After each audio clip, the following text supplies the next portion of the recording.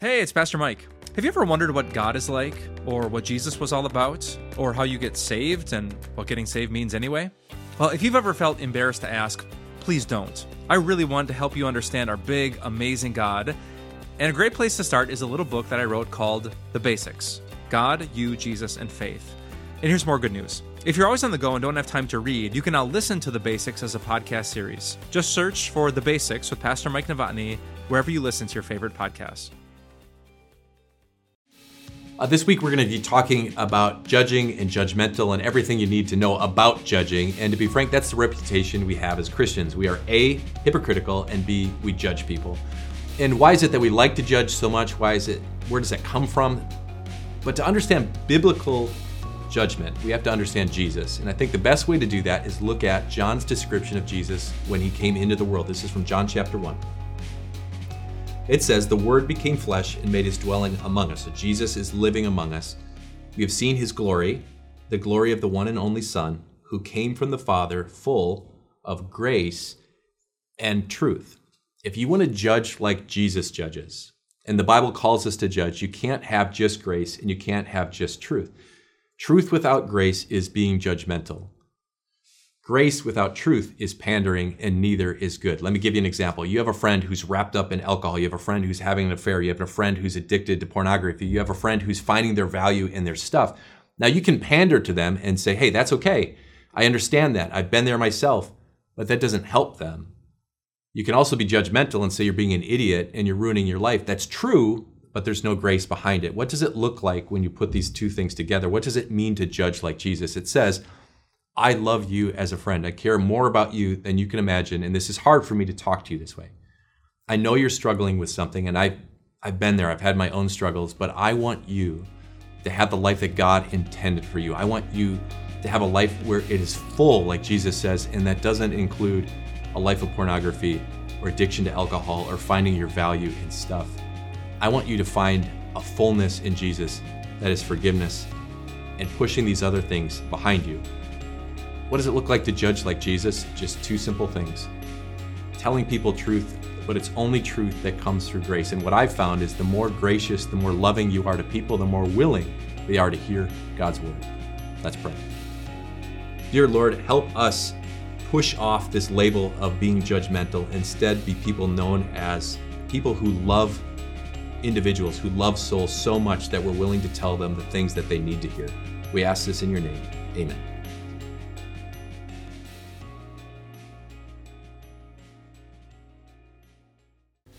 All right, we're going to do a survey of the most misquoted passages in the Bible. Number one, God helps those who help themselves.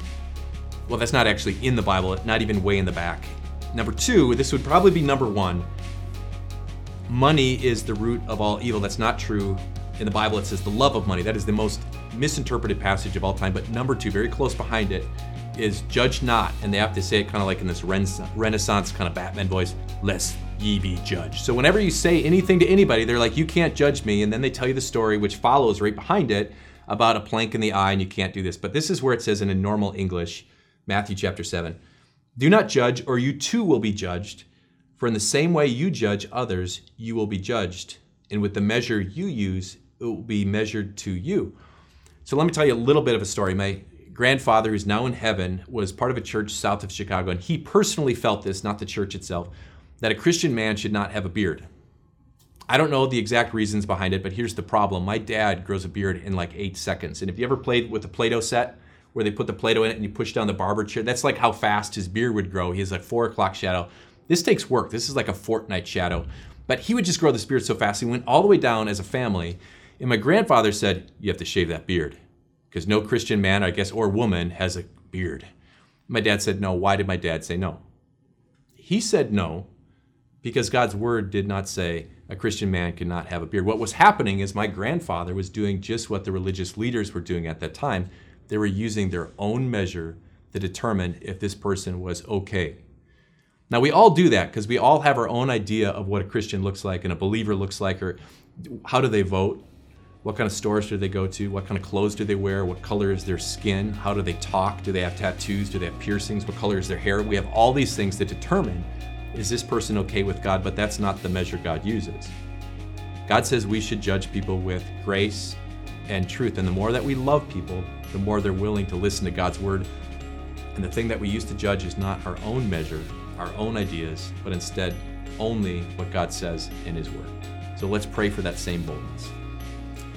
Dear Lord, as we talk to a world, as we have conversations with a world, help us love people enough that we tell them the very things they need to hear, and help us be the person that they look to and say, you are a true friend.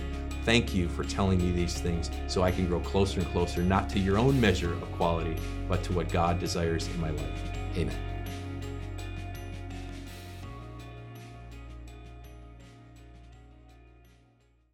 I was just thinking about this the other day, and I came to this conclusion.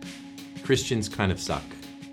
And I say that because can you think of any other group that is more hypocritical or judgmental than anybody else you know?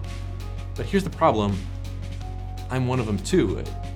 I say one thing and I do another thing. I go to Walmart and the judgments fly. I make assessments about people in my head all the time. I judge how you parent. I judge how this person drinks too much, and then I judge this person because they don't drink at all. All these judgments, and we're not even the first people that love to be judgmental. So in a very famous story, Jesus is talking with the teachers of the law, and they bring this woman who is caught in adultery, and this is what it says. The teachers of the law and the Pharisees brought in a woman caught in adultery. They made her stand before the group and said to Jesus, "Teacher, this woman was caught in the act of adultery, and the law of Moses commanded us to stone such women. Now what do you say?" And if you know how the story goes, Jesus puts a line in the sand and says, "Whoever has not sinned, go ahead, throw the first stone," and they all, one by one, walk away. So why is it that people hate Christians, but they love Jesus? Like, what is his secret? Is it that he's like the Jimmy Fallon of religious figures? Like, Jimmy Fallon never says anything mean against his guests. They just kind of have fun and they hang out, and I want Jimmy to be my friend. Is that how Jesus works? I don't think so. At the end of this account, Jesus says to the woman, "Go, leave your life of sin." That's judging. How would your friend feel who's overweight? You said, "Stop overeating, leave your life of sin." I think they'd say, "You're being kind of judgy here." So what is Jesus' secret? Jesus' secret is this. Every time he talks to someone, he does it for their own good. If I judge you and I give you the truth without grace, that's for me. I'll say that one more time. If I judge you and give you the truth without grace, that's for me. That's so I feel better about myself, so I feel like a better Christian, so I look better. But if I love you and I tell you the truth, if I give the truth with grace, that's not for me, that's for you. Here's what I figured out. There is no one who loves you more than Jesus. There's no one who speaks the truth more poignantly to us than Jesus. And I've also figured this out. I might suck at being a Christian, but it helps me realize just how awesome Jesus is at being my Savior. Let's pray. Dear Jesus, there are so many reasons that you should shun us. We're so judgmental and we bring our own ideas into everyone else's life. You have seen and you tell us what is true. You've told us that we have fallen short of your glory, but at the same time, you have accepted us. And when you say your words, you say them with grace, not for your own good, so you look better. You say them for us so that we can transform and we can live a life with the Holy Spirit that is meant to follow you. We ask this in your name. Amen.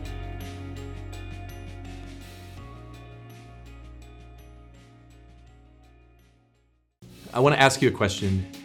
Do you even like yourself? The Bible tells us that we should love our neighbor as ourselves. And there's a whole lot of days that's not that difficult, because there's a whole lot of days I'm not a real big fan of Jared. Love and hate, I think, are two sides of the same coin. And I can't think of anyone who is more critical of me than myself. But at the same time, I can't think of anyone who loves me more than I love myself. So how is it that these outside influences and this judgment that other people have such a weight on us? I think it works like this. I think of our emotions like piano strings. And it's no big deal if they're plucking some string way over here. But what happens when someone from the outside plucks a string you've been plucking in your head for a long time? Maybe you have body image issues and then someone makes a comment. Boom. Or you're wondering about you're overspending and you're ruining your budget, and then pluck, they hit the same thing. You're late and you know it. Pluck. You have all these things. You drink too much. Whatever it is, if they start plucking the same things you pluck about yourself, you go into this spiral of self-loathing. I think there's only one thing that's worse than these physical things. It's when you remember past things that you've done. You remember situations that you have wrecked. And again, they replay again and again, and you start telling yourself a story, and you get lower and lower and lower. There's only one thing that I think can snap you out of it. And that's Jesus. Jesus is utterly truthful with us. He says very clearly that the things we have done have offended him. He says very clearly that our actions push him farther and farther away. It's not our neighbor's fault. It's not our friend's fault. It is our fault that we have ruined our relationship with him. But at the same time, as he says to a hurting Nicodemus in John chapter 3, "For God did not send his Son into the world to condemn the world, but to save the world through him." Faith at its root is simply this. You believe that what God says about you is true. It is true we have offended him, but it is absolutely true that you are forgiven in Christ. That means even when you bring up these past sins, you can't say, "I'm not going to forgive myself and live this life of penance." You got to trust God enough to know that you truly are forgiven. Here's what I know. You might not always love yourself every day, but I do know every single day Jesus adores you. Let's pray. Heavenly Father, we're judgmental of other people, but we're probably most critical of ourselves. Help us get over this arrogance of thinking that what we say is more important than what you say. Help us have the faith to trust what you say about us is true. Yes, we have made mistakes and we have sinned and we've broken a relationship, but only through faith in you, you tell us the truth that we are your own children. Amen.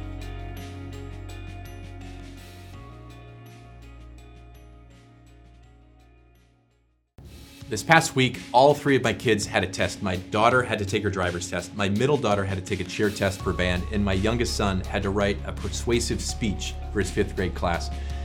No one likes to take tests, and there is no test that is bigger. No one likes to be judged when people eye you at the supermarket, or they try and look at you and how you do your work, or what you do, or what you say, or where you go, or what you wear. None of us like that.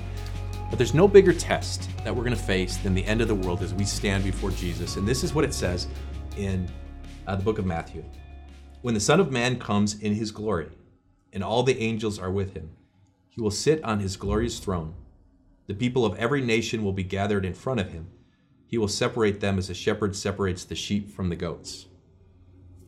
Kind of a scary moment to think that you're going to stand before all the nations and every single thing you've ever done is going to be laid bare before Jesus. And we have one of two choices. One, we could stand and say, "I'm going to sit on my own works, God, and take a look at my resume and judge me from there and tell me if it is enough for me to enter your heaven." I don't think I like that when I think about how loveless I've been at time, how judgmental I've been at time, how often I've pushed aside God's word. When I just think about how many holes are in my resume for heaven. Or you get option 2. Option 2 just says, "I'm with Jesus." Now, I said we never like to take tests, but my 5th grader got ready for a speech. It was entitled, "Why a 5th Grader Should Not Learn About Shakespeare," and he had a great line that said, "Would you take your 10-year-old son or daughter to a movie that involves racism, sexism, and suicide?" He got an A. He was so excited that when I went past him in the morning at 5:15 to go to the gym, he was already dressed for school and had his backpack packed. He was ready to show what he had done. So that's my question. Are we going to go to heaven because we're going to show our very best to God? No. Instead, we say, "I'm with Jesus. I'm with him." And the very one who judges us is the very one who defends us with his perfect actions. Through faith in Christ, we don't have to worry, and with anticipation, we can look to the ultimate judgment as we enter God's heavenly gates. Let's pray. Dear Heavenly Father, we've done some good things in this world. We've done some bad things in this world. Even our best, though, does not measure up to your standards. Only Jesus can do that. So help us look with anticipation to the last day, to the ultimate judgment, not because our world is going to be laid before us and laid bare, but instead we can just hold on to what Jesus has done. And through faith in him, we have heaven as our home. We ask this in your name. Amen.